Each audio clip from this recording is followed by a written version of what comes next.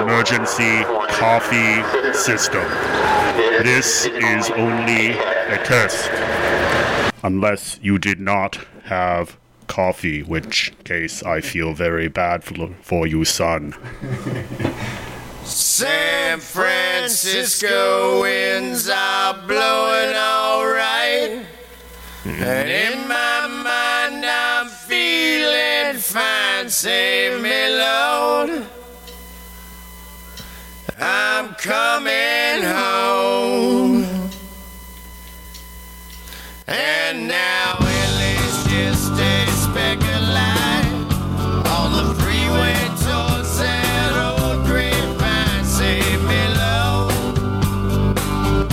I'm coming home. Drive me on through the desert night.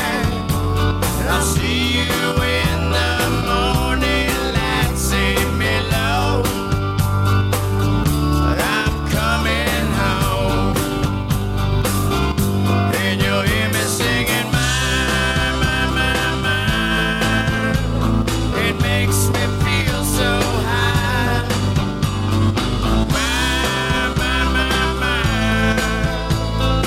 arms are open wide. So darling, make your bed for me. Lay it out in rosemary, 'cause you know I wanna be with you.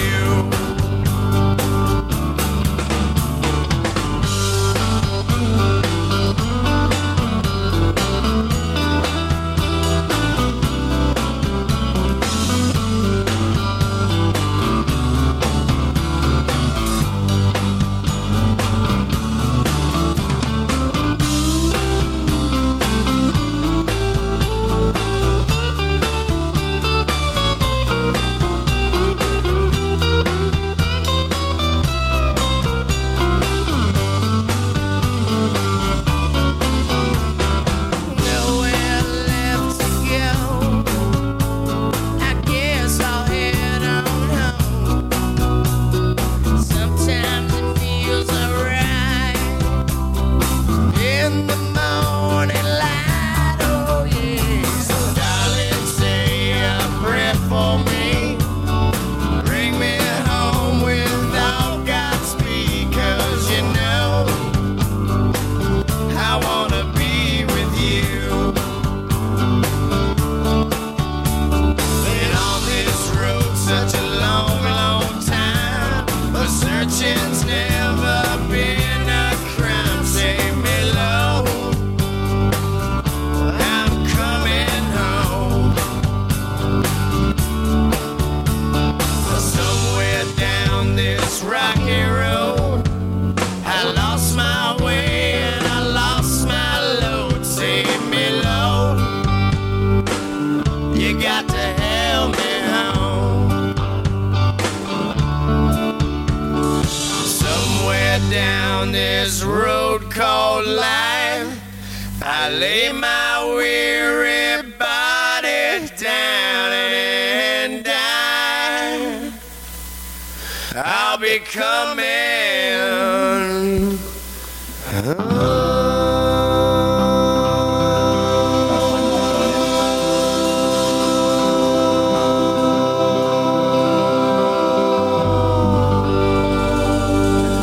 And welcome to Burrito Justice Radio, here in the heart of the mission.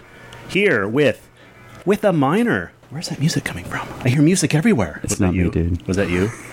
I come and I bring with me here to the Secret Alley, here on in BFF.FM, Wilson. Hello, dude. Wilson from Coffee Shop SF. I did not know the name of your place for several years, many years. How long you been open now? Almost 4. 4? Yeah, it's kind of serious? freaking me out. Yeah. And I had no idea other than, it's the Green Coffee Place on Mission. Yeah. By Mission and Presida. A nice, low-key, yet intense coffee place run by none other than you.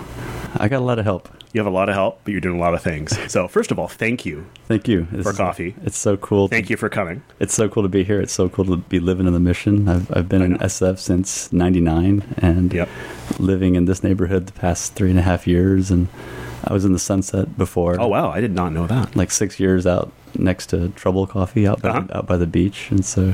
Did that inspire you? Was that of course. This is awesome. That place is badass. And we need more awesome. I feel like I'm a student of... I try to, without being too aggressive about it, I strive for like optimal experiences, man. You know, it's like... You provide that too. You deliver in spades. And what I really love is when it's like a low-key... not trying too hard. Optimality. Like I would go to, like I remember when I first came to San Francisco, and SF had this ability and this quality to deliver the cool without being too cool, and I love trying my best to... I was just telling someone this morning, like at 5:45 this morning, it's like my favorite coffee shop when I was a kid in Austin, Texas. I'm 20 years in Austin. Right. And I would always go to Quackenbush's Coffee on the Drag, which is next to... It's where Slacker, the movie, was... Rick Linklater's film was filmed on there, and Dobie Mall, and it's like right next to the University of Texas. But Quackenbush's, it was a optimal environment. You'd go there and just hang out, and it was a lot like what I imagined like Amsterdam must have been like, just where you would go and like... You would go there and you could just like lose 2 or 3 hours, and the pace of life was so much more different than I live now in the Bay Area. And you're providing optimality is easier. But the funny thing was, providing optimality is more complicated than consuming optimality. But there was no Quackenbush there. There was no dude named Quackenbush. What? It was just called Quackenbush's, but there were just all these cool, groovy people serving everybody, taking care of everybody, and it just felt like it was like no muss, no fuss, and that's what I loved. And so when the opportunity arose, I was just doing like a freelance job for the stoners that had the Cannabis Club, and I saw how they were in that same building. Yeah, and I saw how they were approaching the concept, the idea of opening a coffee shop, and I was aghast. I was just like, no, you guys, this is just look, lease me the space. That would have been interesting had they opened that up. They did for like 6 months, and was it? So they did. There was a chick playing guitar in there, chain smoking. That's where I was getting confused. I remember it opening up, and that's why, like, it's like, is this some like lost leader for the pot place, right? And then I didn't realize you took it over after they did it. Okay, so that's making more sense now. Yeah, and you rescued them from I saw her. Bless. I mean, she was a sweet girl, and they were nice people, but they just had no idea what they were doing. And I was just like, guys, lease this to me, let's... And I had to convince my wife to not think I was totally crazy. How did that go? Hey, I want to go open this. Were you still living out the Sunset then? Well, it's like so you moved after you opened it up? I guess my deep logic was like, all of a sudden I had like children, and I had to do something every day to make... Like, I needed like $1.6 million every day. And so I did the math. Right. And, no, it just felt right. Sometimes in life, it's just like, I was so tired of corporate America. I was so tired of ad tech. I'm so, that's kind of what I was started with, was about, it breaks my heart that everybody's working so hard and no one is really chilling out. We have a whole generation of kids that, man, I mean, they are chilling out, but they're to live in this city, to be a young artistic person coming here when you're like, maybe 18 or 19 years old. I can't imagine. It's like it's like you don't have time to have good ideas because you're so busy doing all this crazy shit you got to do to... Can we cut? Is it okay? I mean, yeah. do all context, this, do all this crazy. You have to Yeah. work so hard to just keep your head above the water, and so I guess in the middle of my life, I was like, just like this, just no, I want to do something that engenders and that, without getting too hippy dippy, but it's like I wanted to bring the spirit that I remembered that I came here for in '99. Like, man, where would I go? Or where's the cool? It's got to feel right. And that's, but it's not about me. It's not about like, Right. Yeah, it's not like you're the celebrity or anything like that. I mean, you're doing a great job, but it's also you're creating an atmosphere of. Well, then studying Trouble Coffee and seeing what Gilletta did and seeing, and I've always loved early morning. I've always loved getting up, and there's something. One of the first guys he was like my coding teacher, and I thought I was going to learn how to write, computer script, and I very quickly learned that's not the way my brain worked, But, that guy made me my first cup of coffee, It was like Really? I came to SF and was crashing on his couch, and one morning he was like, "Yeah, man, you want some coffee?" And I'm like, "Yeah, whatever." He like lived down on 14th in Valencia, and so he goes to his stove and he just puts a pan of water on the stove and turns the water on and goes back and fills up his bong and then goes back to the kitchen and the water's bubbling, boiling, and he puts the pan aside, and I would just look at the water just sitting, the steam rising, and it was like a brisk San Francisco morning, and he got some grounds, and he had this just filter, and he just opened the filter up and just didn't even measure, just kind of just poured the grounds into it. He was kind of half asleep and just kind of did it, and then about 2 minutes later, he just pours the water over it, and then just like drip, drip, drip, and he's like, "You want some cream or something?" I'm like, yeah. And he goes in the fridge, and it's like $9 Strauss cream, pours it into the coffee and gives it to me, and it was like just layers of skin just peeled off my eyes, and it was just like, wow. I see. And it was like the best thing I ever tasted, and I was like, what the it was like I never had even experienced anything Never been before. exposed. Didn't even know that kind of style existed. And it's like quality. So that, I've always been into quality and like what is good and what's horrible. It's like, what's the difference? And with coffee, man, it's like, I used to liken it to, I would spend. I'm a graphic designer. I would like spend months and weeks working on something, and then I would present it to somebody, and every 3 or 4 weeks I'd get that like, "Oh man, this is great, thank you," But it would take me like months or weeks to construct, to build, to get to that person giving me the, "Oh man, this is great." And there's something awesome about like trying to like blow someone's mind every like 15 or 45 seconds. It's amazing, and then but it's so difficult. It's like there's 42 ways to go wrong. Making one cappuccino, one cup of coffee, you could totally destroy it so quick, or not, And so when I turned 45, I started just kind of, when my kids came, and it was like, I started realizing that the truth is that you really can just get more methodical and more rigorous about the stuff that you're doing. And lo and behold, it really works. It's like if you use, really good water and you get chloramine and get all those chemicals and pesticides and all the little trace junk, like the new car smell that is in everything in our society has like the new car smell on it. Like we associate quality, like, that car smells good. And it's like that car is like, that's going to kill you. Bomb. That's going to just slowly destroy your mind if you sit in that smell all your life. But we love it. And it's like it smells like Starbucks. It's like everything has that smell.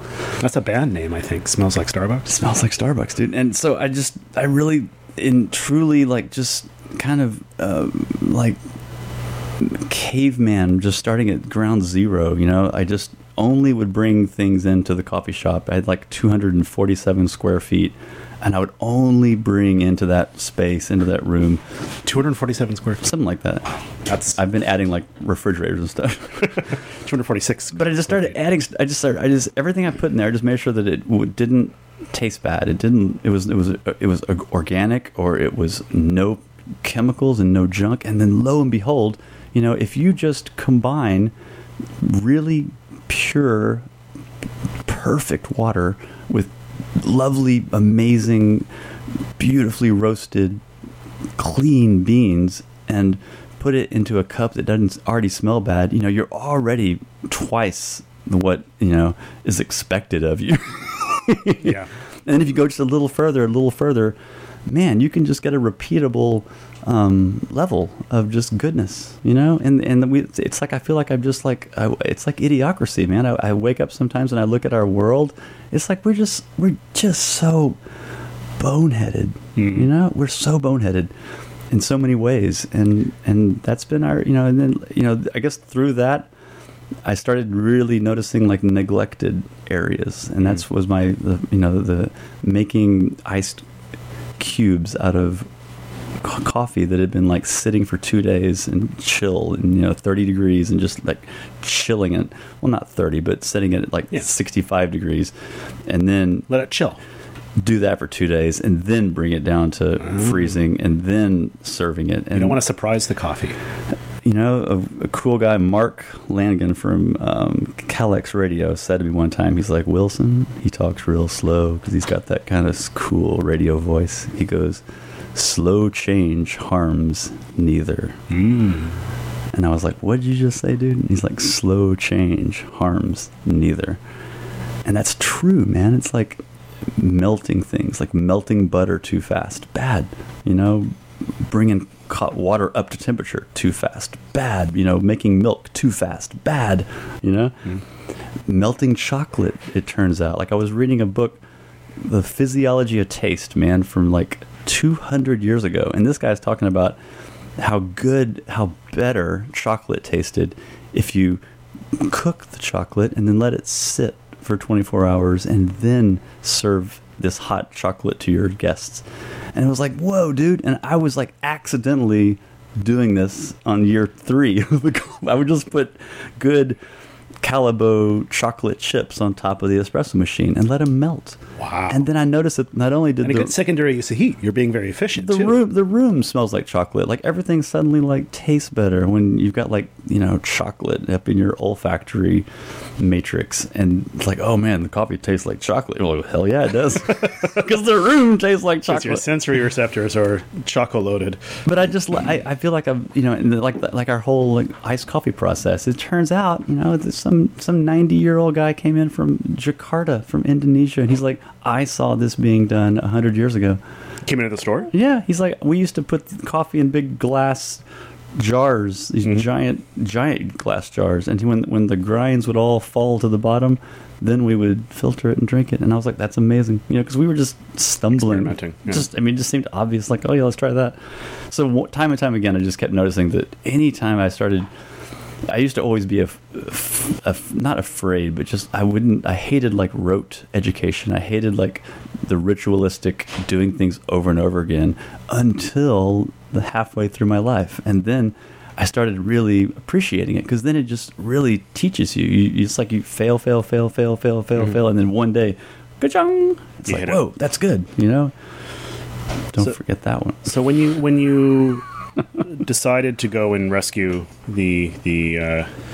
our cannabis friends from a dissatisfying coffee experience, so you got in there and you started things up, and so did you have how much of the experimenting had you done before that, and Well, how much did you do Yeah, as yeah. things got started? I mean, it's like that TLC song, man. I was chasing waterfalls all my life until I started like just sticking to the rivers, like a river of nickels now, rather than like chasing I got to get that $15,000 web project. You know, I was like, you know what? I'm going to change my focus here. I'm going to like chase 1,047 nickels.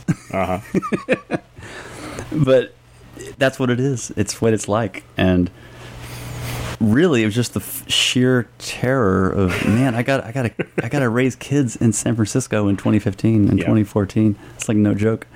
And so the fear of just, I couldn't fail, but I'm on it. It's like I really am I'm the coffee shop's first customer in a way, Mm-hmm. I'm so tired of being fleeced. I'm so Right. tired of being like everything we get is so diluted in this world, It's like people just don't know. They don't know how bad it really is compared to how good it could be. Right. With a little bit more effort. Yeah, and so a part of what I was doing in the beginning was just like, no, man, you guys got it all wrong. This is how, back to the original thing we're talking about, Quackenbush. Is like it's not about. And I really tried. This is one of the most pretentious jobs on earth to do, to be a barista and to serve people, their beverage in the morning.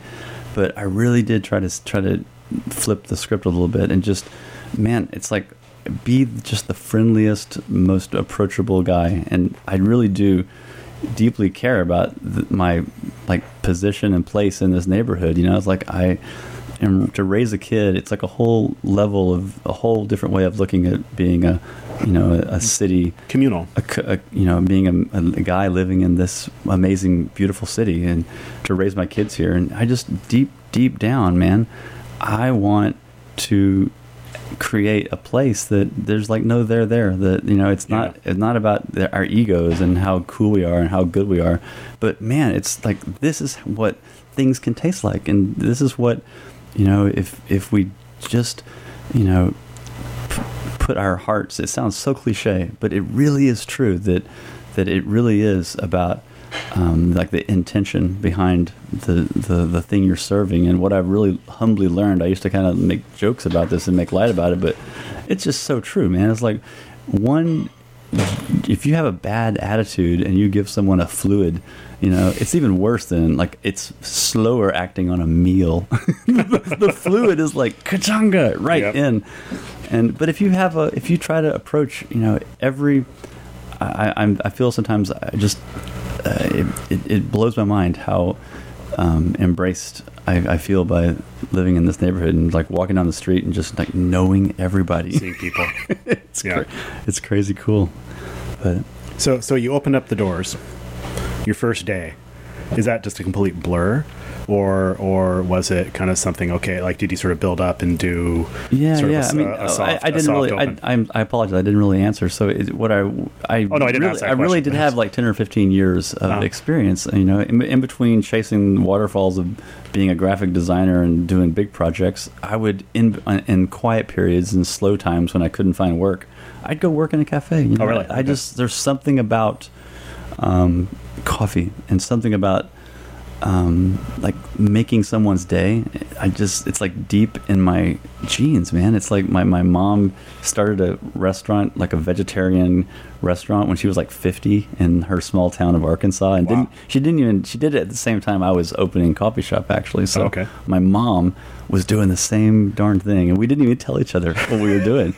And at the same time, my mom's like trying to turn Clarksville, Arkansas onto like veggie falafel, right? And it didn't work, man. Wow. It's crazy to sometimes realize like, oh my god, it's like I tried 30 different things that didn't work on Precita and Mission, and only about 47 things worked, but 20 didn't. Right. And in terms of things at the store, like offering things to like what were some things? What were some things that you thought would definitely work? Oh man, I had like rock star cordon bleu trained chefs making me French pastry and French savory deliciousness. Didn't fly. Really? Yeah, just didn't fly. Yeah, and yet niches and latkes. A year ago, King Kanish walks in the door. He's like, "Yo, man, you want some latke?" And I'm like, "Well, my wife is Ukrainian. And she does like the draniki." And so the strangest things just kept happening. It's so cool and so fun to actually try to figure out what people want. But yeah. Latkes are working. Latkes work. People love. they're gone pretty damn fast. I didn't want to, it's a good problem to have. I'm not complaining, but it's like, oh man, you gotta get there. You gotta be fast. Early bird gets the locket. You gotta find your shtick, and I didn't want to do bagels. It's I want to kind of be a little bit off the beaten path a little bit. Something unique, but good. Not unique just for being weird's sake. Yeah. So how long did it? So did you feel comfortable? So you've been previously obviously done all the actual delivering of the coffee and making the lattes and espressos. But it sounds like the big thing for you was really the back end and getting the things in place so you could have the it was infrastructure and ingredients to get the coffee into people's hands. I mean, I'll not lie to you. It really was like my man cave. My wife is pregnant and it's a beautiful time of life, but it's also, a man needs to go meditate. Yeah. And you get to play music all day long too. I love to listen to music. I love to play music. I love to study music. I love to talk to people. And I was like, oh yeah, I'll make a coffee shop. Brilliant. So speaking but deep, this was deep stuff, and deep in my psyche and deep in my consciousness, I had been dreaming about, and I felt it when I first walked into this space, because I had met the architect that did the building, and they made this space that's like 40 feet tall and it's a fascinating space. 16 feet wide, yeah, and maybe 8 feet deep. It's super tiny, but there was something, and it's a really funny. Like, I'm no coffee genius, it's like the coffee found me. Like, I walked in there and the Ubuntu beans, Rich Songsensen and his team over in Emeryville, we've been working together non-stop. The guy's he's like Walt in Breaking Bad, man. He's just on his game every day, he's never been late. He's never messed up an order. He only works with co-ops all over the world. Half of them are nonprofit. It's all organic beans. And he turns out that the Stoners hired him because he was a reputed and talented, well-reputed carpenter. And so he built all of our shelves. And then there was this awesome Malcone grinder. He brought by his own personal grinder, $1,600 awesome grinder just ready to go. And I'm like, so what's going on here? So you got this good coffee, you have this excellent design for this little, space, and nothing's getting done here correctly. Like, what's the problem, guys? What's the missing ingredient? And my wife's like, the missing ingredient was Wilson. I look back on it, my wife's like shaking her head like, don't do it. And I'm like, honey, it was really the perfect storm of somebody's got to do it. Yeah, and I can do this. I smelled this, like, that smells really good. It's like, so but I had never done it from scratch. And I love projects. I love, it's not there, and then you got to do something for 9 or 10 weeks, and then boom, it's there. I love that. I live for that kind of stuff. And so for the pregnancy of my first daughter, Nika, I would just go hang out at this little tiny space for 6-8 hours a day and hammer nails on the wall and serve people, and just started. And within like 4 months, my first baker gave me my first great idea. Like, so many things. People think that it's like I'm like some kind of mad genius behind the curtain, but it's not true at all. It's like Emily Gazzardi of Batch Baking. She was my first baker. She just walked in one day and found me also. I was like taking 2 days to, slowly steep our iced coffee, and she saw me doing this, and I was like pouring it through like one little stupid filter and making 8 ounces of it after 2 days of work. And Emily just said to me, she's like, yeah, you gotta like freeze that stuff. And I was like, yeah, right. But then, thankfully, and I look back on these things in life like, what? I did get on my bike and lock the door and ran down to the hardware store and got like 8 ice cube trays. Came back. To Cole or to Cole? Oh, of course, yeah, good. Yeah. Just checking, making sure. And then that night, called my wife like, yeah, I'll be a little bit late. I got a project. Oh no! And she's like, oh man. And my wife's like, no. And then but yeah, so that night I made ice cubes, and I'm proud to say here we are 4 years later, and now we do 768 ice cubes a day. What? And we haven't stopped. I never failed since that day making a coffee ice cube. And then like within like 3 or 4 days, we drove a little trip to Calistoga, and on the way there, I took one of the iced coffees, and lo and behold, man, I drove for 3 hours and 2.5 hours, whatever, and I got there and like a little tiny ice cube at the bottom of the cup, and it tasted really good.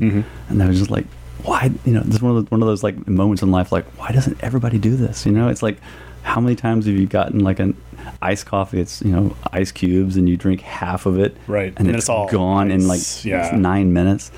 And it was just like, this is one of those things in life, like, no, you know, the earth is so broken, you know, everything is so messed up, and this is one little place that we can make a distinct improvement. And that's how it began. And then, so like one after the other, like those kind of ideas kind of built on each other, you know, and once you have, you know, it really is true. Like in life, once you get good at one thing, it blurs into other facets of your life. You know, transcends. Yeah, man. I'm a meditator. I've been hanging out with Dharma and Buddhism for 15 years, and it's true, man. Once you bring some meditative focus to just one little area, just bring it to one area in your life, something happens, man. It goes, and so then in short order, like I started noticing other neglected steps in that chain. And so those 42 ways that you can mess up somebody's morning, you know, because it's not just about coffee, man. You're risking like messing up someone's day if you're not careful, right? And a relationship too. You know? It could all go to all could go to hell. Just right. And so that's what to me that like it's like a shark tasting like the blood in the water. You know, it's like you can do something effortlessly that makes things more groovy, man. It makes the world a better place. It makes it so that someone walks out with a little hop in their step, just because of a little drug called caffeine. There you go. Made and delivered well in a uniquely shaped facility. You know, so speaking of in an insulated chalice.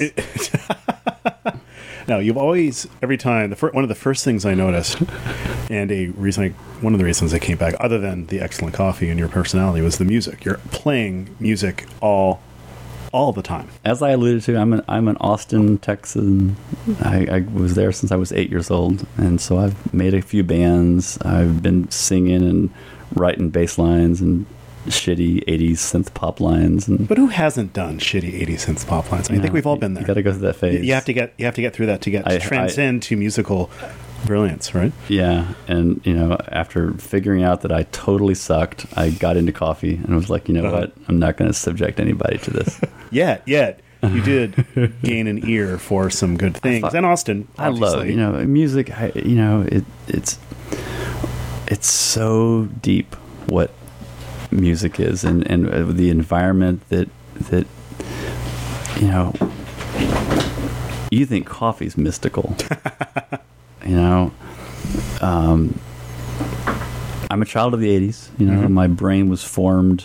My musical brain, you know, it's 29% like INXS and Duran Duran, unfortunately.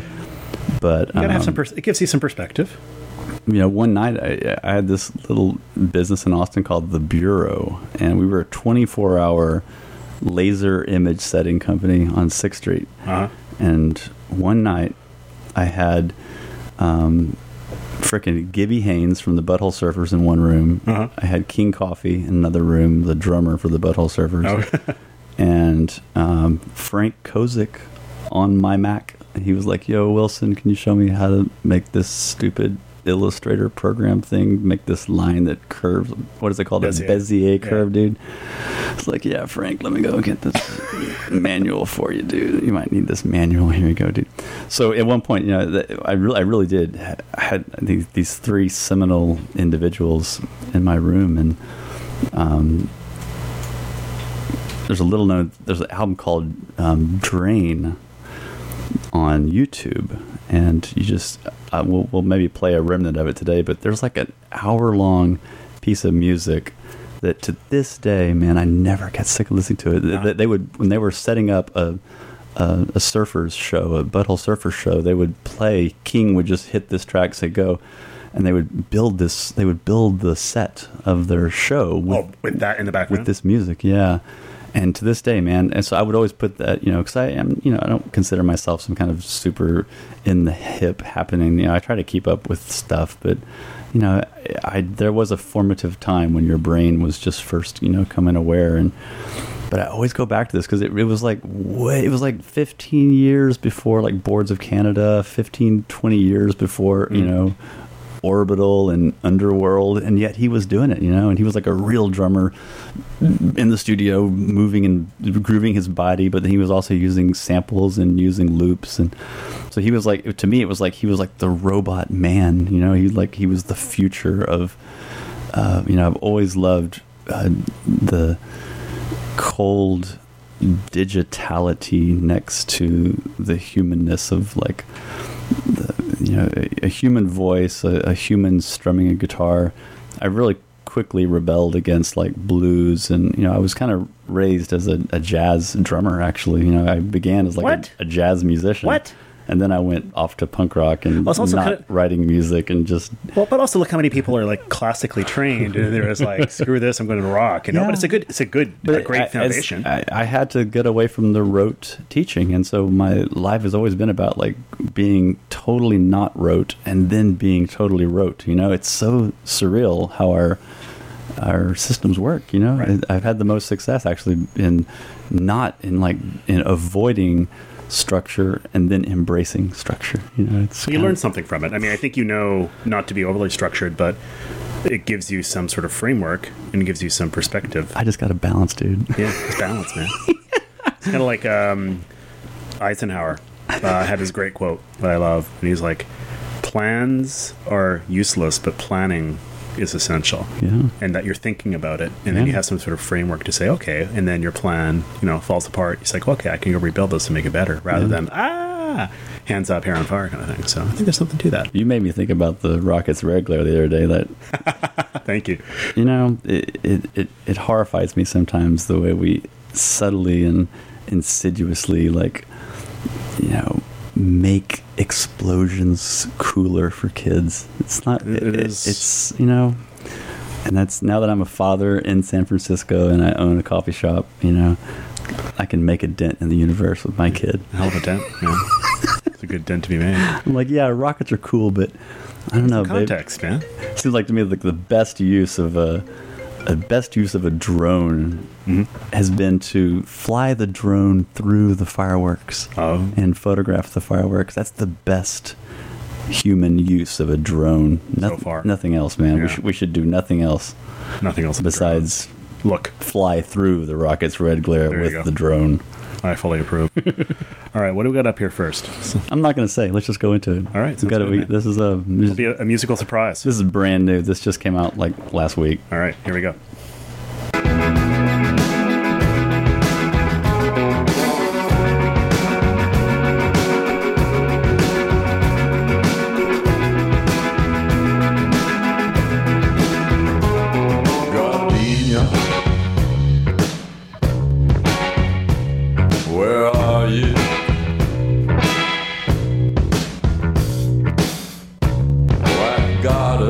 In a shabby raincoat, where are you tonight?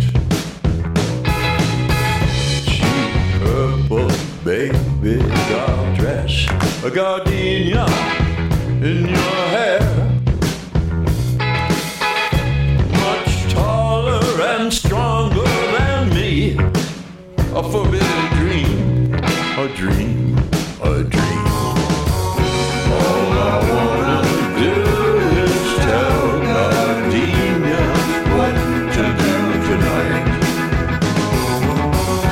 All I wanna do is tell Gardenia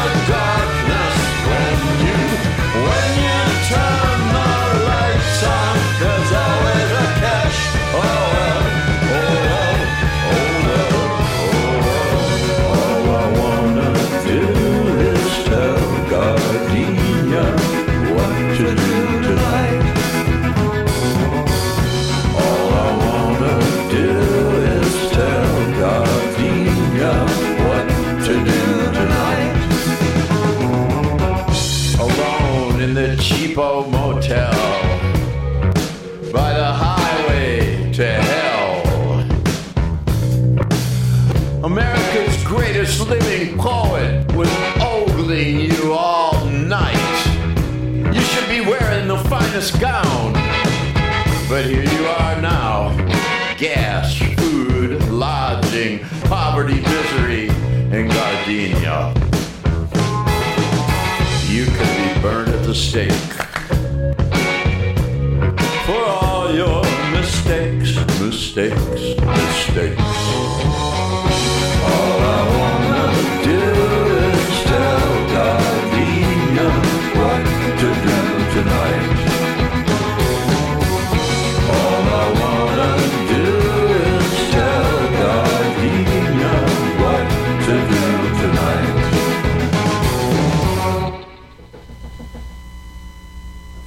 I'm gonna break into your heart.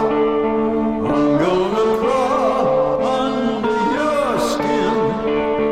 I'm gonna break into your heart and follow till I see where you begin. Town so tight it's closing in. 40 more hours to go.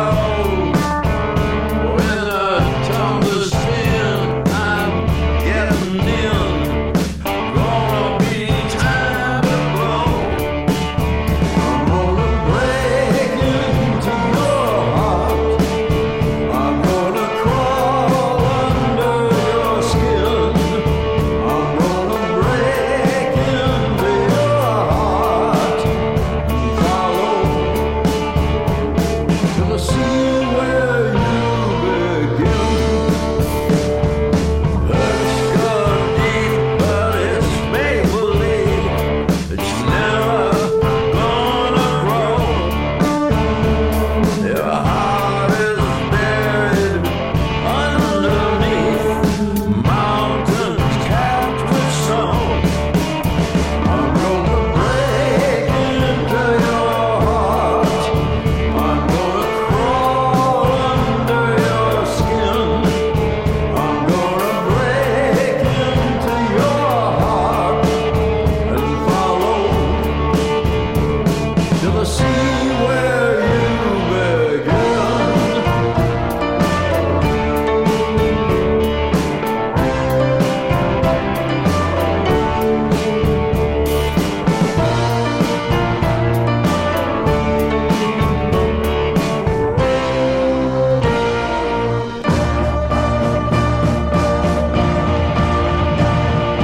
Break them all, take them all, fake them all, steal them all, fail them all, touch them all, break them all, break them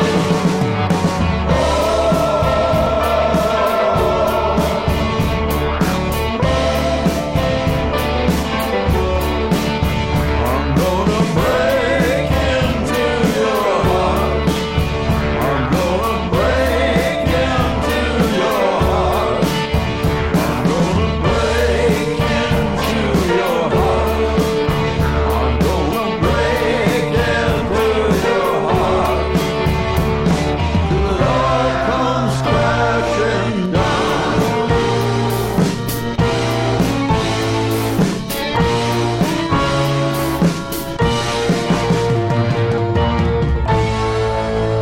I'm gonna break into your heart. I'm gonna crawl under your skin.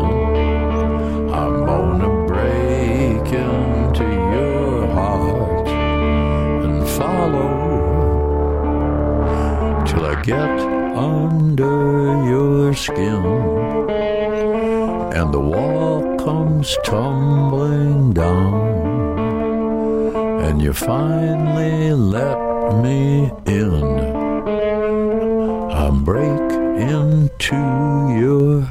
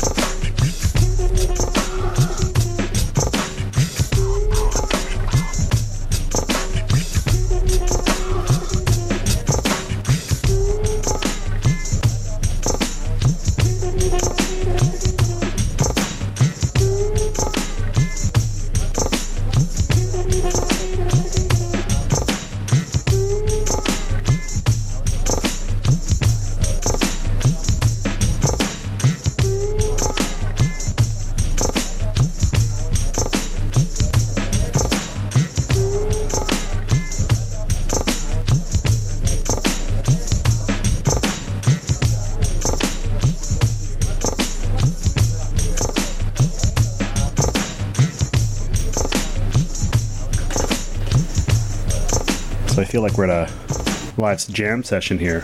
Man, Conversation in the background, you know? As we were talking about what this music is that you just heard. Oh, King coming back up. Yeah, man. So King was the drummer for the Butthole Surfers, and so they would play this music as a setup music. So, 7 o'clock, 8 o'clock, they're setting up the stage. A 48-minute and 38-second track. Yeah, dude. And this is old. He made this in like 92, 94, or something around there. And so it's so ahead of its time. And so in the early days of the coffee shop, I would put this on as my go-to music to build the shop in the morning. Cause is this your getting shit done music? Getting the shit done music, man. But it's deeper than that, because this is one of the first and best uses of. It's like a kid who's a drummer approaching the recording studio like it was a big drum set, like oh, if on surface listen, this sounds very simple, but beneath it you realize that are there layers? There's so many layers, dude. There's so many subtle things. He'll do like 15 versions of a pattern. On the 16th there'll be a little bit of a change, and you won't notice it until like years later. And I love stuff like that. But one time, one of the coolest things I've had the chance to do in my life was make like a 20-hour radio show. And so like a 20-hour radio show? I was going for 24. I was 4 short, but tell me more. It was called the Goodness New Music Radio Hour. And what is this here in Texas?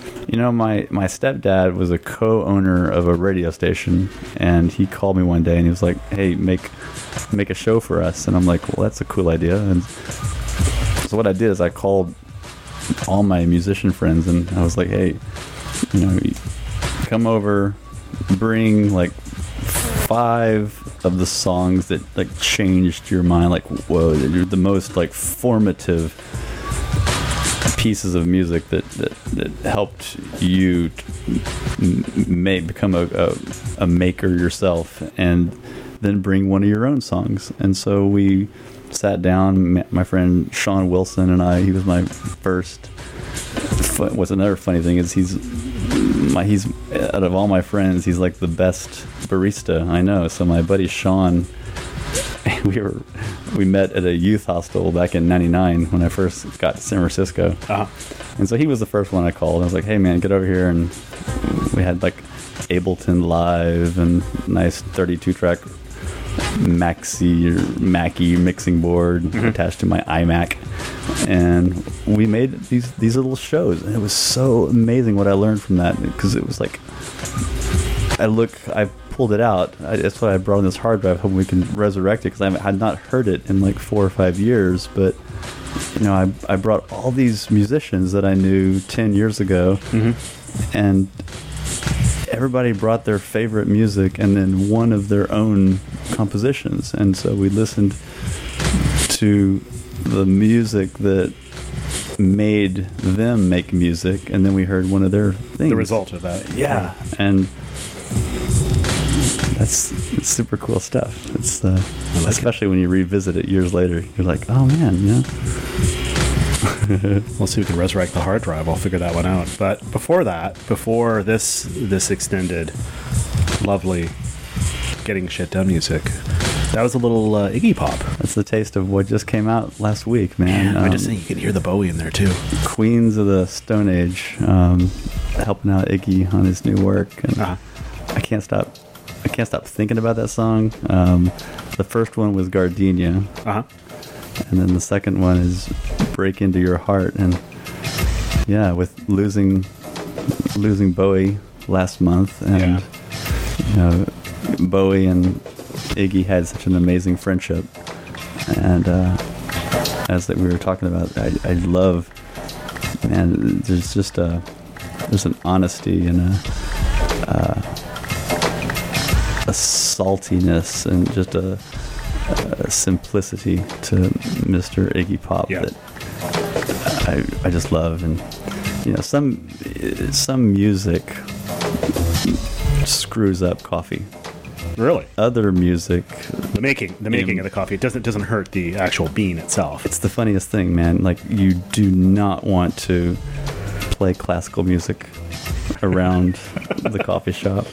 It's like death metal, Black Sabbath, Cat Power Works next to espresso. I never thought of the pairing of the music to the coffee Dude, itself. Reggae works great with coffee. But there are certain genres and certain kinds of music that there's just something about, putting on like Leonard Skinner that works well with coffee. How about Duran Duran and coffee? How does that work? Doesn't work. Really? Wow. Gary Newman, I would wear out the Pandora station of Gary Newman. For some reason, Gary Newman, everything goes better. Coffee goes better with Gary Newman. Nice. So we're just talking also about something that has layers of complexity, and that is iTunes. I did not bring this up. You brought this up because, as listeners will quite well realize, I have no shortage of complaints about it. But you're talking to a guy that I bought. I had SC30 back in the day. SC30. Those things are awesome. I had Apple II, man. I used to go ride the school bus home, and I'm not kidding. I'm not joking about this. I would take you very seriously here. I know where you're going. Would imagine as the school bus came to a stop over and over again that I would look down at there's a certain bush right next to my house where the school bus would come to a stop, and I would daydream that I would look over there one day and there would be an Apple II computer sitting under the bush waiting for me when I got home from school. And lo and behold, like a year later, my stepfather, who worked for Dell Computer at the time, brought home an Apple. Wow. And so I was the one in the house that my father worked for IBM, my stepdad worked for Dell Computer. Wow. And I was like, you guys are idiots, man. There's this thing called the Apple, and it's got like this, a GUI. It's got a graphical user interface that, lets you get things done rather than fussing around building your oscilloscope, sir.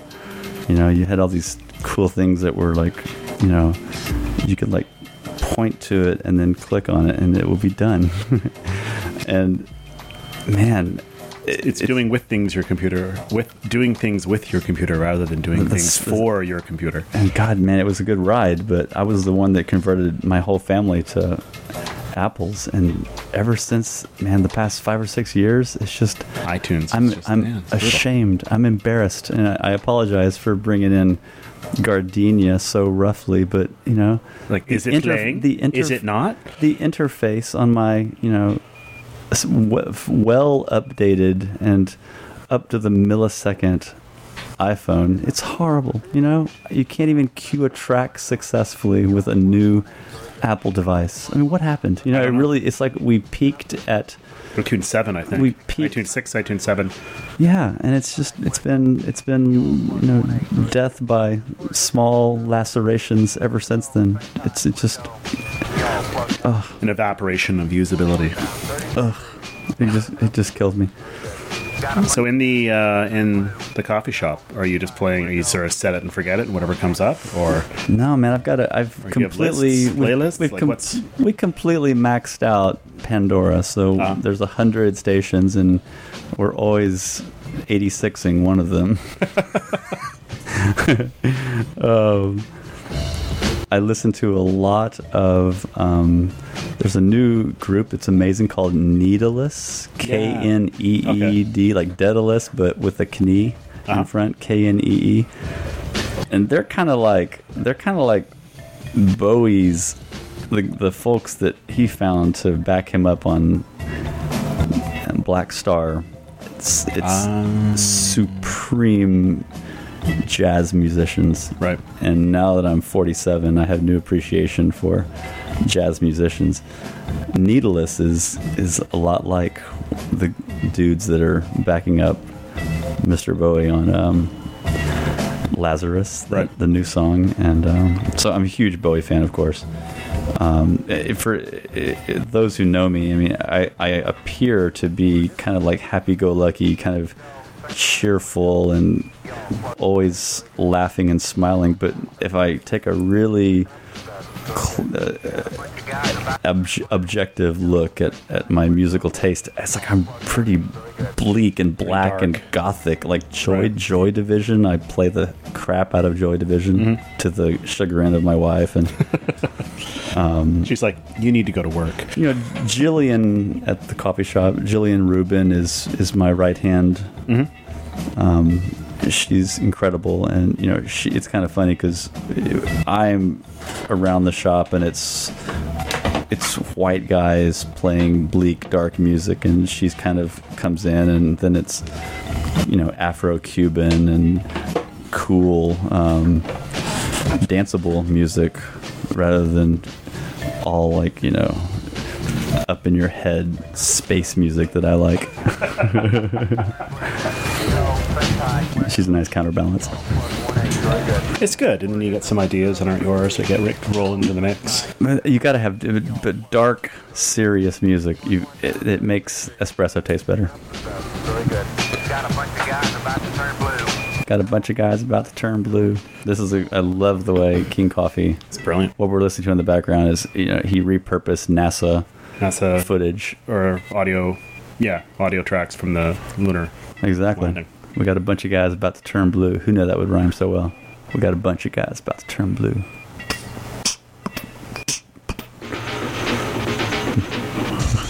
It's good. This is great. I'm going to get shit done to this. This is Off Speed and In There by King Coffee of Drain. Again, like a one album. He probably made 2 or 3 albums. It was Trance Syndicate was the actual name of his record label back in the day. And yeah, man, they were very influential. They were very ahead of their time. What year? 94, 95, 96, something around there. I think this was made a little earlier. Very nice.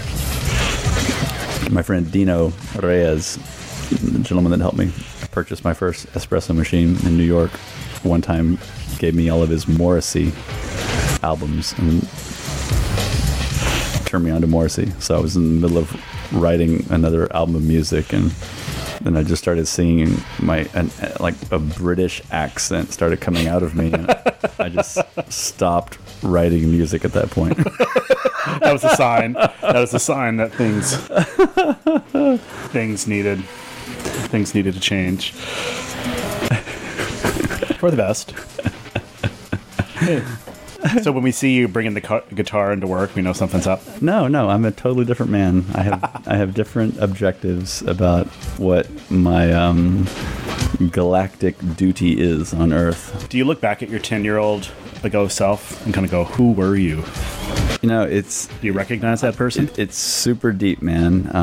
As I've been alluding to, I'm a new father. I've got a 3-year-old and a 3-year-old girl and a 9-month-old daughter, so 2 girls, and it's amazing. It's super, it's beyond words. You can't even talk about it, how complex it is to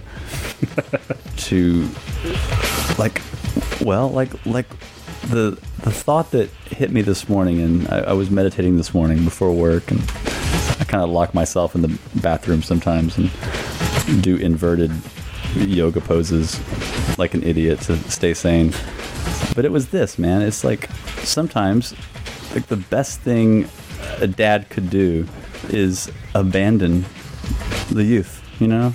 The father should sometime in a developmental cycle of a child split, you know? It's like what do you think causes, you know, things to explode and bloom, you know? It's like, you know, it's not all cut and dry.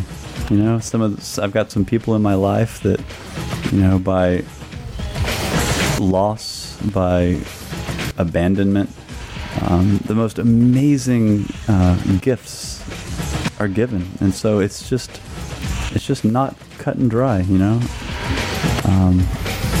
That does not mean that I'm justifying, you know, abandoning my daughter, because that's not going to happen.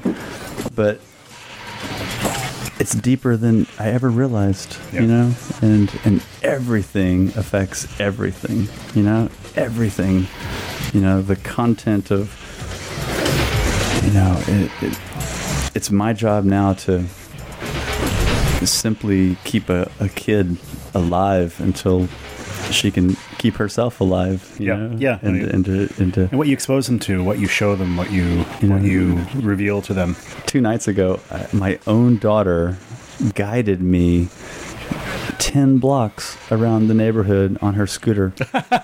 And like she's like, let's go left. And then I noticed that she had really taken us on like a 10-block giant circle. She'd done like 4 lefts, and she didn't really, I don't think, know what she was doing, but that's amazing. Is she 3 in the nose or 3.5? Like how 3? She'll be 3 tomorrow. Oh wow! Hey, yeah. Her birthday's tomorrow.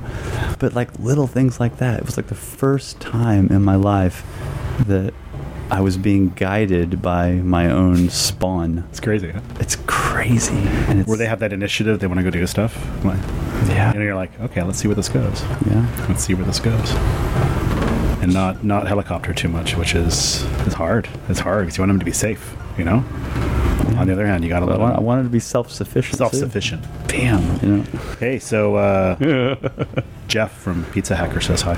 Awesome. I love Jeff. Man, I love Pizza Hacker too. He's been a good guest on the show. I've been postmating a pizza with an egg on top to my house once a week, I think. Yeah. Put an egg on it. Put an egg on it, dude. Yeah, he's great. We're lucky with the lingua Bernal prosperity sphere of food and fluid excellence. I really, you know, we were talking about that in the very beginning, and I didn't realize that La Lingua was kind of you were so a part of that, and that this it's like there's something there. Call it what you will. There's something there. I'm reading this book called The Physiology of Taste, and it's blowing my mind that we have come so far, and yet we actually know so little. Mm-hmm. You know, I mean, your nose can smell like 1 trillion different things. We don't even have enough words to properly describe, you know. About a year into being coffee guy and contending with people coming in and asking me to describe their experience, I wanted to punch them in the face. You know? And here I am trying to figure out, how do I go about this? You know, what's the cool, nice, friendly, but I had to rethink this whole process. I've worked for Starbucks. I've worked for... Wow. 3 years, man. No way. I worked for Starbucks when they took away their 50-cent cup discount if you brought your own cup in. And I was like, are you kidding me? You know, you guys have $1 trillion, and you have more dollars than I have smells. It's kind of... And you are rescinding... Kind of petty. The 50-cent cup discount. What I'm getting at is that I realize, you know, I've been designing things for 15 years, and not just. And at first, I was designing things, but then I was designing experiences like websites and apps and things that you click through to get a result.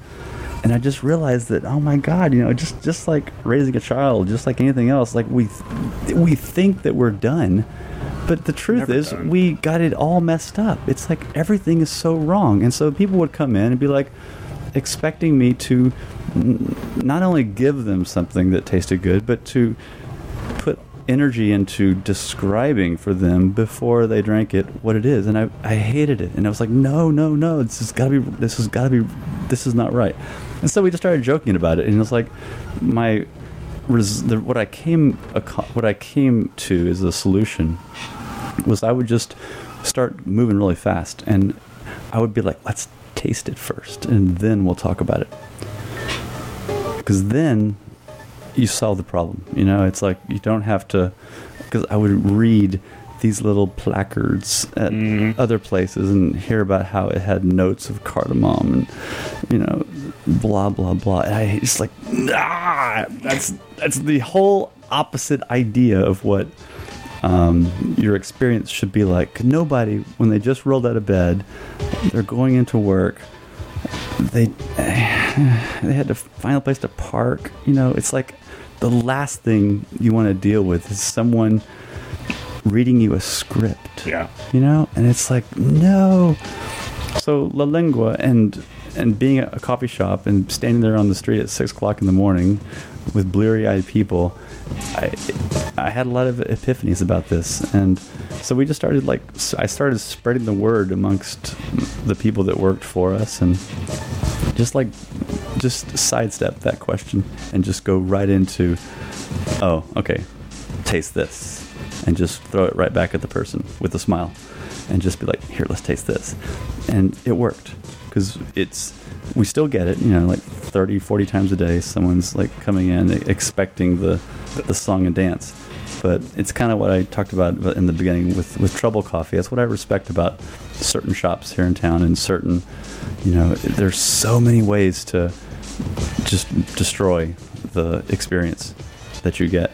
And I'm really deeply trying to find ways to, just make the visit, make the happenstance moment of you walking by and getting something.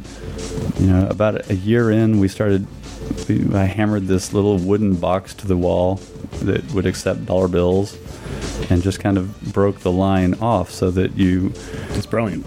Walk in. Man, I hate lines. I can't stand lines, and I can't. And this irony now too, with you look at what drip coffee was, which was theoretically faster than a latte or a cappuccino, and now many places it's not. It's longer. And so taking that sort of, hey, sometimes you just want some coffee, and just being able to pay $1, $2, $3 simple, boom, in, out, is brilliant, I think. I really am. I'm 4 years into doing this, and I try every day not to walk in and pretend like I'm the customer today, and to really have the kind of space that I want to have, the kind of experience that is just easy, man. Like on the scale of, like, I go to Walgreens around the corner, and you have to press a button. If I want to go in and buy some toothpaste at Walgreens, if I want to buy one newspaper at Walgreens, even if I pay cash, I'm going to be pressing some buttons at the cash register, and then trying to find a little pen, and then signing it. And it's just, are you kidding me? It's like 2016, and we're still doing this. Still pushing buttons, man. The stupidest thing. And so, I built a system with our little coffee shop where you can be walking down the street and pretty much not break your stride. Low latency coffee. Come in, get a little cup of coffee, push the dispenser, get your coffee, add some cream to it, throw a dollar bill into the wooden box, say, yo, what's up, and just keep walking. And that is the way it should be. Yeah. And people want to hang around, they can, but if they can't, then... That's right. It's half the time we don't want to talk to nobody. Yeah. In the morning especially. That's a beautiful thing. That's why I have fundamental respect for people like who are getting up and early, and then, helping people in the morning is like, man, you ain't deal with some potentially grumpy people in the morning. Ain't nobody theirself at 7:55. Nope. 6:55. But never mind parents and sleep. But that's back to one of those neglected areas, man. And little by little, I want to make the kind of space that is easy and is just right, And no, I think you just hit it there. You want to make the kind of place that's right, and that's a big deal, and that's not easy to do. And That balance. I always wonder, could that work? Like, if you have a big space, like 500 square feet or 2,000 square feet, would this concept work? I don't know, man. It's tough. I mean, it's weird because you have this. It's an intimate place. It's a very intimate place. You can't not be aware of somebody coming in, but it's okay if they just say, "Hey, get some coffee." It is kind of like a diorama of barista, San Francisco 2015. You're like barista in your face. One woman standing in like a little glass enclosure. It's like one of those. It's almost like performance art. It's one of those. Well, there's a huge component to performance art and this job because it's. I do feel like I am kind of like a marionette sometimes. Like before I got here, I rolled here at 12:01. My day began at 5. My day began at 5:30, and it's like I used to kind of get freaked out when I would see. I'll say hi to 200 people, and to get all that energy. And I don't to receive it. It's amazing you do that. Well, I went from being alone with my computer for 10 years before I became the coffee shop, and I went from no human contact to like overload, the sensory overload. But it's funny how like people's requests, like they make your body move and dance, and sometimes I'll feel like, man, I just like made like 18 lattes in a row, and it's like there's a lot of like rhythm. There's a lot of there's like it's a dance. 28 little steps in there, each one of those things, and you're just like, what just transpired? You're transcending coffee, man. It's the funnest. We were just chatting there on the break, man. And here I am on 4 years. I get up in the morning and I'm like, I get to go frickin' make coffee, man. It's the people that live in Bernal Heights, the people that live in Outer Mission. It's like this area. It's so cool. It's so fun. It's so amazing to see. It's like kind of like that. It's kind of like Groundhog Day, and like my days lately are. I was telling a friend, like I literally, if someone says someone's name, like okay, there's John, and then I won't see you. I'll more like see changes, like if your mustache is coming and going, and you went away and you didn't shave, or if like your hair is getting longer and longer and longer, like. I see people at the same, I got this one guy, Derek, that is just always 722, I got this kid, Reggie, that is always like 6:55, and it's like clockwork, and so I see the changes in people. It's almost like a GIF in real life. It's super surreal, man, but it's like, it really is true. It makes you realize how deep that Groundhog movie is actually. That's fascinating. Yeah, it is. Bill Murray, philosopher of our times. Okay, so how did you come across Amos in the mural? Man, that guy he started coming in, and Is he the Bernalian? Yeah, he lives on Precita, right behind us, and I knew there was something great about him. I didn't know who he was or what he was, and he always. Oh, so he was coming in, and you didn't know what he did. He was a customer, yeah. And wow. And I didn't.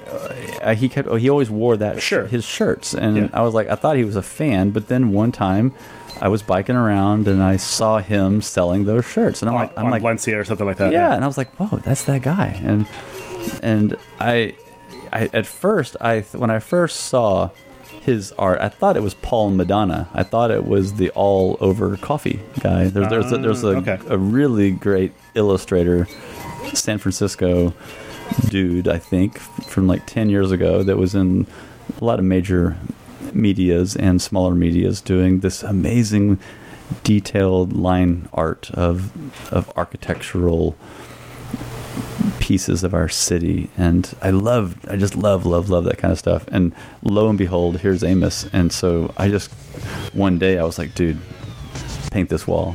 Let's do something big up here because it needs something. And he just said yeah, and we built a floor on top of my freezers. I was afraid it wasn't going to hold him up. double secured that one.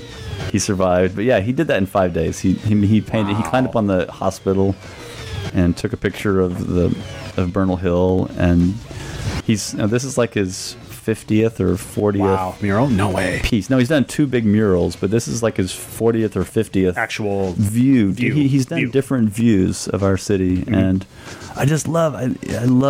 I love his whole take on things, and he's such a sweet guy, such a cool guy.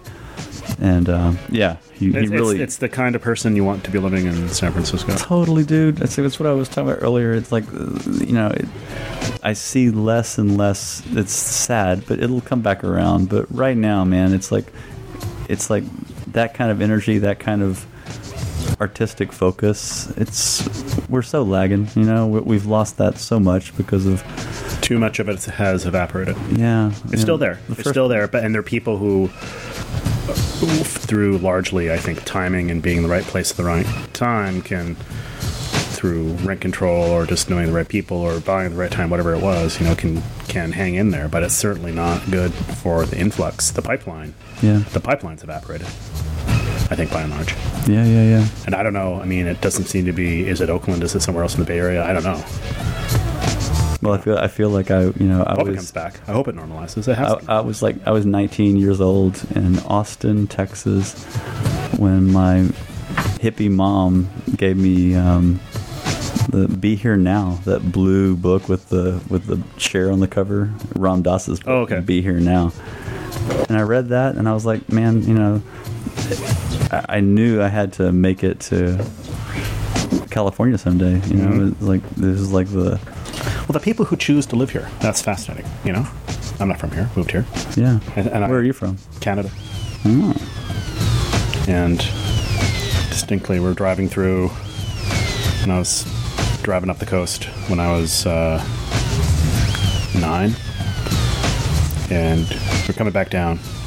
We're living in Arizona at the time, actually, so driving to Canada, Arizona, and then came across the Golden Gate Bridge in the fog.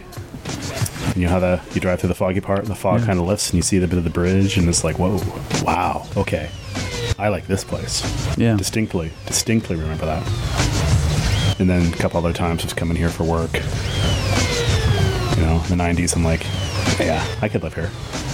And then figured it out. But certainly no artist, but some places draw you in.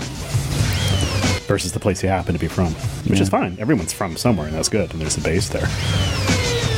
But to me, it is particularly strange to think of somebody living one place their entire lives. That's a hard concept for me to wrap my head around. Then again, I have no plans on moving. So, kind of like, okay, figured it out from here. But, what's going to be interesting, though, is our kids. What they do. Because I think there's some places that are pretty cool to live, but you don't really appreciate it until you live somewhere else. Yeah.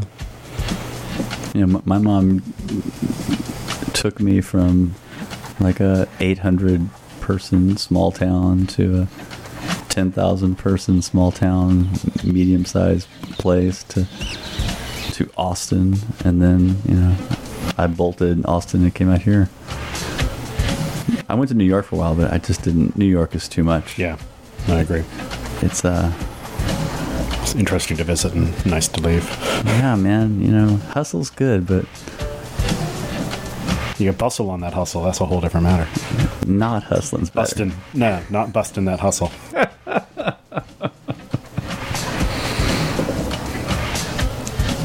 So you got any other songs you want to throw in here? Of course. On your maybe iTunes will cooperate machine? Yeah. Let's see what we can dig up down there.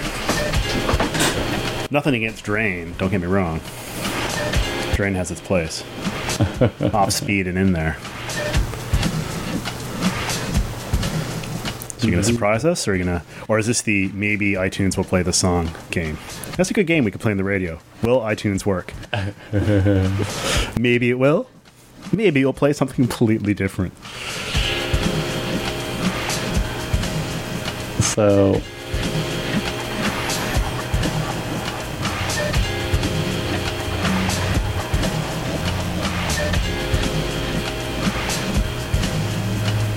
So it's been years since I had like a favorite new band. Mm-hmm. And along came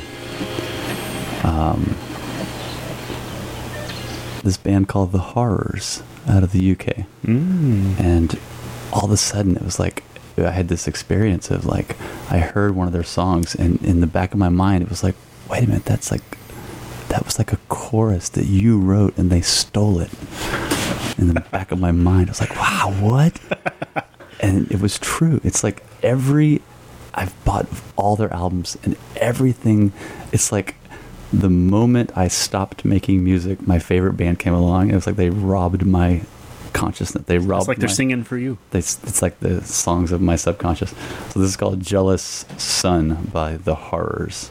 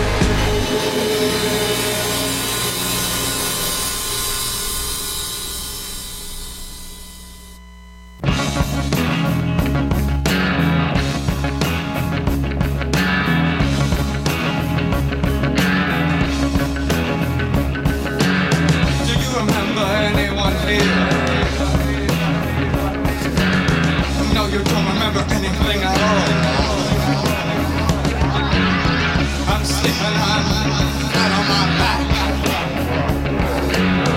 Never woke up, I woke up with these scars. There's a party in my mind, and I hope it never stops. There's a party up there all the time, and they'll party till they drop. Other people can go home. Everybody else rested. I'll be here all the time. I can never quit.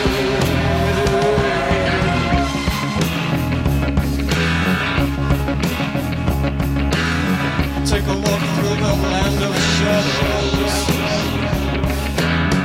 Take a walk through the peaceful meadows. Don't look so disappointed. It isn't what you hoped for, is it? There's a party in my mind, and I hope it never stops. I'm stuck here in this seat. I might not stand up. Other people can go on. Other people may respect. I'll be here all the time. I can never quit. Everything is very quiet. Everyone has gone to sleep. I'm wide awake. Memories. These memories can't wait. These memories can't wait. These memories can't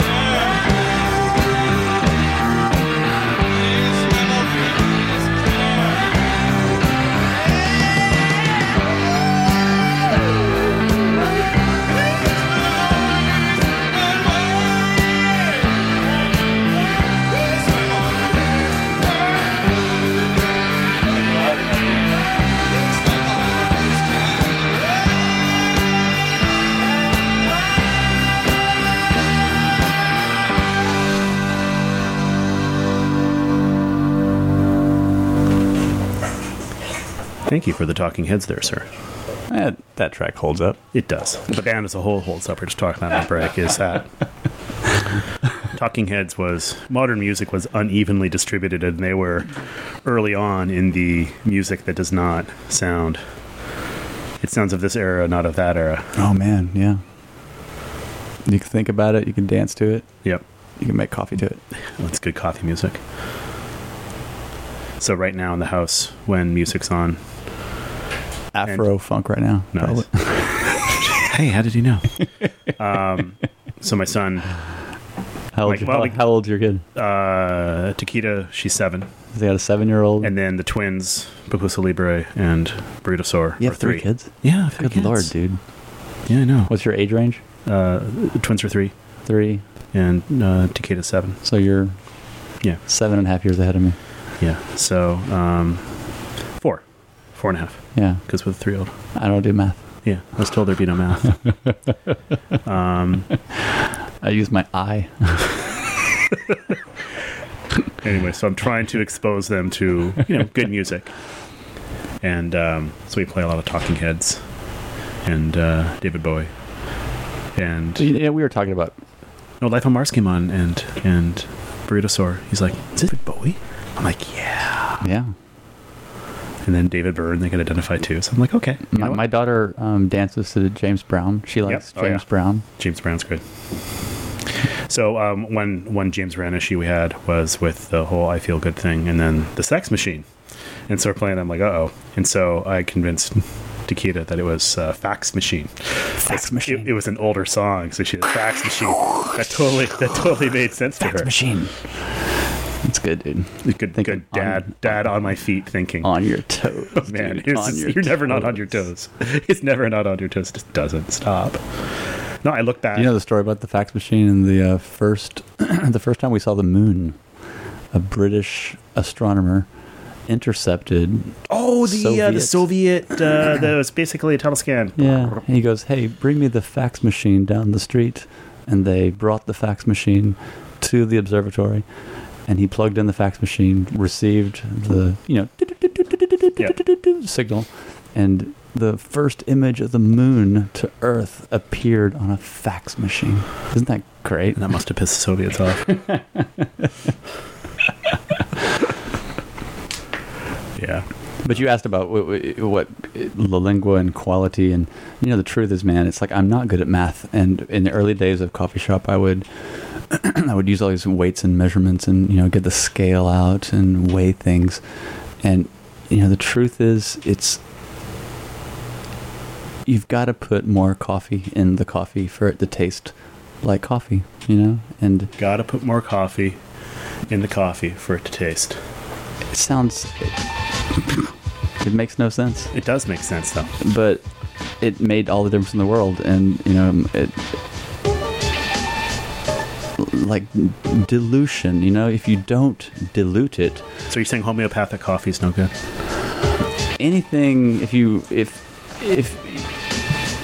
the intent of the person delivering the homeopathic effect is in the right ballpark, and by I mean it's like I really do I do this trick where I, being in customer service for half my life, I'll if I see someone coming and I sense a bad attitude or having a rough day or someone's really stressed out, I'll invisibly hug them with my heart, right? I'll just reach out and hug them, Tibetan Buddhist style, and it works, And the truth is that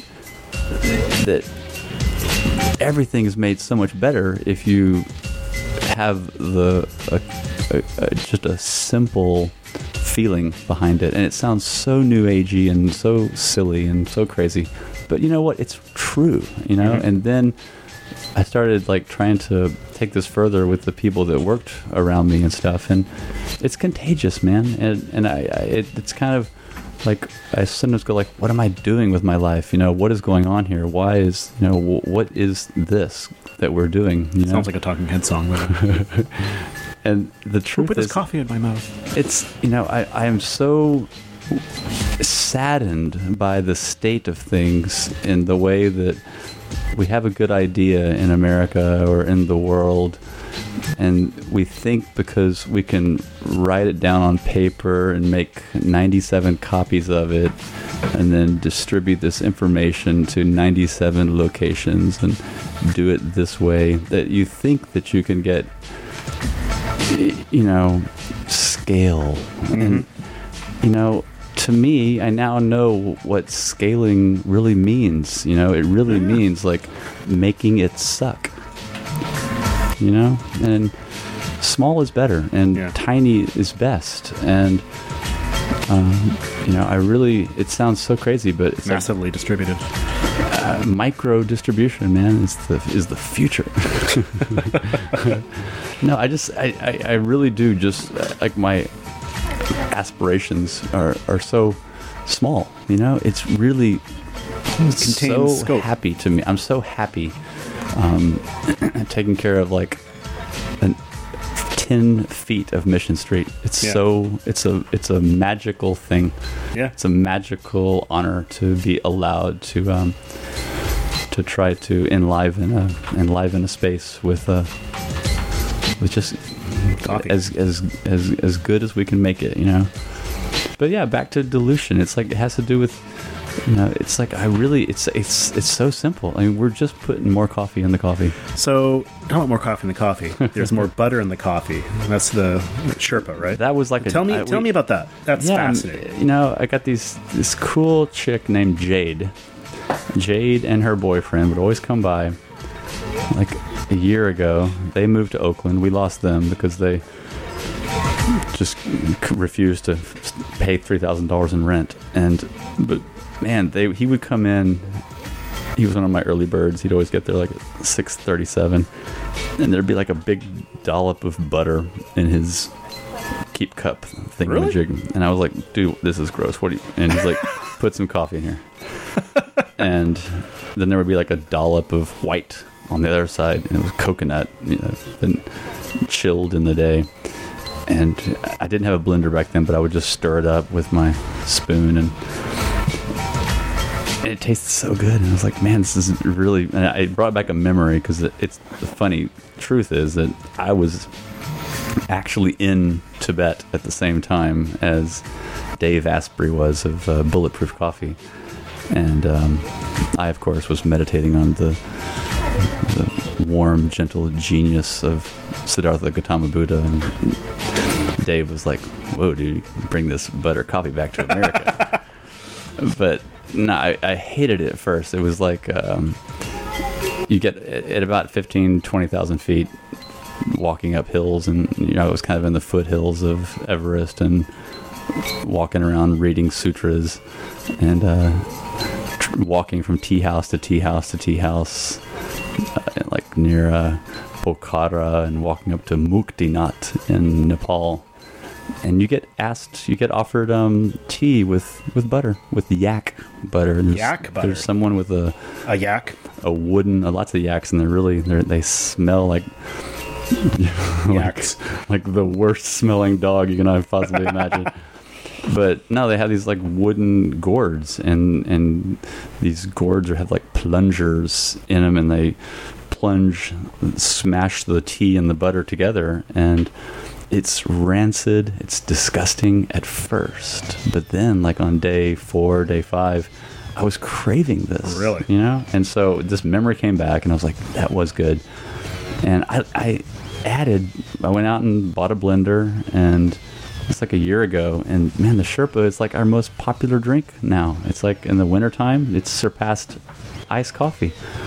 The Sherpa, we do it a little differently. We do it, unlike Bulletproof, we do it with coconut oil, because I just love when you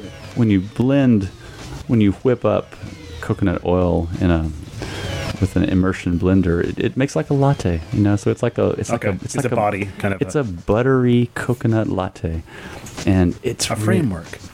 If you put together just good water, good coffee, good Irish butter, like we use good old Kerrygold unsweetened Irish butter, and then we do a blend of MCT, medium chain triglycerides, from the coconut oil, and we do just good organic Nutiva coconut oil, and those 4 things together, blend them up, and it's incredible. It's like it's a workout drink. You lose your appetite. Hopefully you don't lose it in the bad way, aggressively, but you do. It gives you. I liken it to. It's filling and fulfilling. It's a brain high. The MCT oil goes right to your brain, so you kind of feel like you're a starship commander.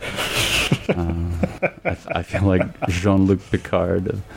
Engage, make it so. It's a body high, so the butter gives you a boost, and so it's a nervous system tweak with the caffeine. So it's a triple whammy, and it's a perfect storm of Silicon Valley. It's a Silicon Valley super drink, And here I am later in life. Weaponized coffee. Man, I learned how to ride another man's ad campaign. Our take on the Bulletproof coffee is we call ours the Sherpa, and it's incredibly popular. It amazes me how many people are not working out with the Sherpa drink, but instead going back and like building an app,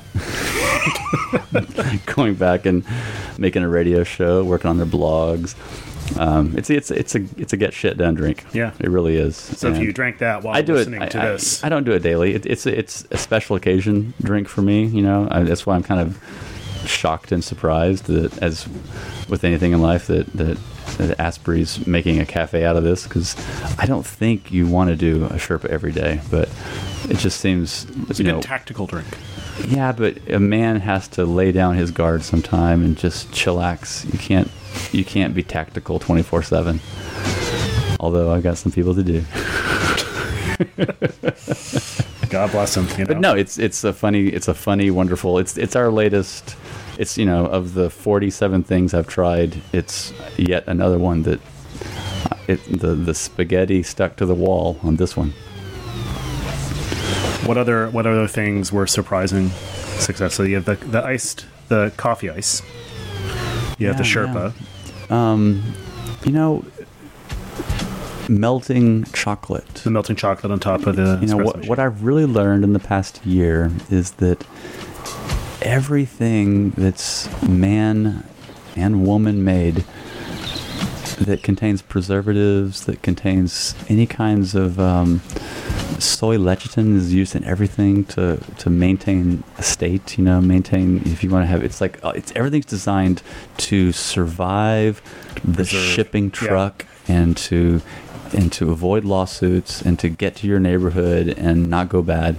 And the truth is that all that stuff tastes like it's awful. It's like we've forgotten what raw, natural ingredients taste like. And I feel like it's like the Holy Grail. I feel like I've just discovered for the first time in my life, like I've discovered, a couple 100,000 of the neglected smells that I have an ability to smell. That it's like it really is true, man. I make a concerted effort to, my Rich, the guy that roasts our beans with his team down in Emeryville, and he taught me so much in the beginning. And one of the things he taught me was, he's like, "Hey man, you make sure and rinse out that filter." And I was like, "Yeah, whatever, dude." And but I methodically, I think, I've done this, 250,000 times now. I've made, I've probably made 250,000 drinks, and I probably have missed washing a filter a couple hundred times, and every time you do this, you're getting that new car smell out of there. And I'm no chemist, but I know that before my eyes, when I started really tasting things without chloramine, without, it's like chlorine has a really distinct, like when you don't realize how polluted your environment is until you start tasting things that don't contain these things, And so what do you do with your water then? Like, what do you just the best filtration I can do, but mainly I just buy Alhambra. What I really had the courage to do this time in business is, rather than try to compete and have the best price and to do whatever I can to, I want to make people happy, but I want to charge a fair price and charge the lowest price. Man, this time around I just bit the bullet and spent a little extra to get the thing that was as natural and as pure as possible. So, I'm paying for another company's filtration system, and it works, man. It's like you taste coffee that, if I drink some coffee now riding around town, I can tell when someone just used tap water. Really? And if you just take a few extra steps and, and that's what it is. It's like, it really is true. Like, you've got to take, these extra steps to do this in a way that gets to the person's lips in a way that is as clean and as real as it can be. And when you do that, it's like you just it's like the ceiling just goes away, and like the natural thing, it shines, man. It shines forth, and it's like the subtle,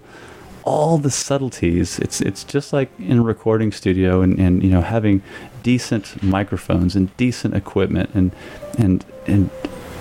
it's the analogies are endless, but with flavor and with tastes, it's just incredibly more complex, but it's the basic same idea, you know? You know, the quality of your container dictates the quality of your experience, and just getting the junk out of the way. And so with chocolate, it was like when I started melting down unprocessed things and tasting what it tasted like before it got into the industrial process and pelletized and packetized and put into packaging. You're taking all the romance out of chocolate chips and M&Ms, man. I try, dude. I try. I'm living the dream, man. It's like we're just backwards. It's like Moby said, man. Everything is wrong. Yet we're fixing it. So I have some sad news, Wilson. We're coming to the end of our time of the show here. Jesus Christ! I know. 2 hours flew by. So let's do it again. There's more. Let's do it again. There's more music too. So thank you for coming by. I encourage everyone to go by a coffee shop on Mission near Presida, a significantly green structure. You should be able to find it quite easily. Say hi to Wilson. He'll probably be there. If not, one of his compatriots will be. So do you have a song to play us out on? Yeah, let's look around. Do you have about a 5-minute song that that can say many things? What's an appropriate way to take us out here?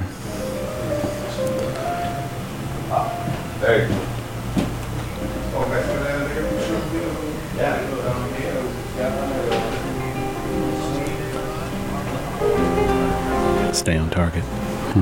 Battling the iTunes. You ready? Yeah. Okay. Thanks, man. It's good talking to you. This is Matt Johnson. When you cast your eyes upon the skylines of this once proud nation, can you sense the fear and the hatred growing in the hearts of its population?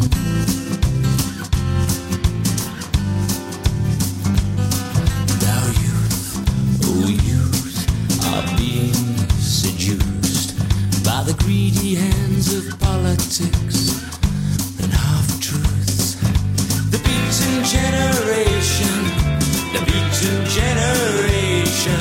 reared on a diet of prejudice and misinformation. The beaten generation,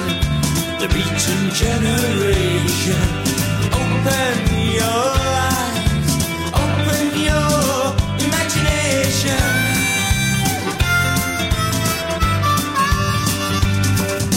We're being sedated by the gasoline fumes and hypnotized by the satellites into believing what is good and what is right. You may be worshipping the temples of mammon or lost in the prisons of religion, but can you still walk back to happiness when you've nowhere left to run? The beaten generation, reared on a diet of prejudice and misinformation. The beaten generation, open your eyes, open your imagination.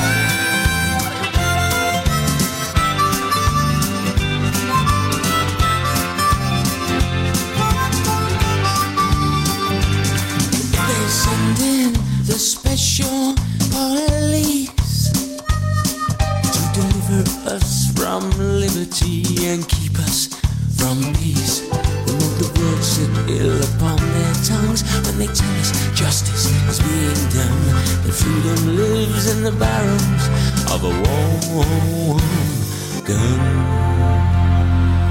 The beaten generation,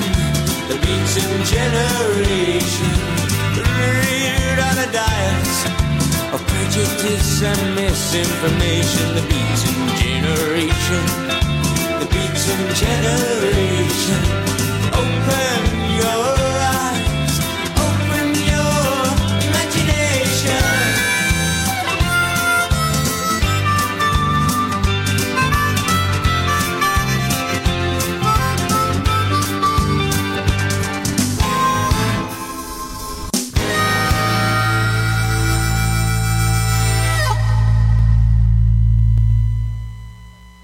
that had you most curious that you wanted to go see here?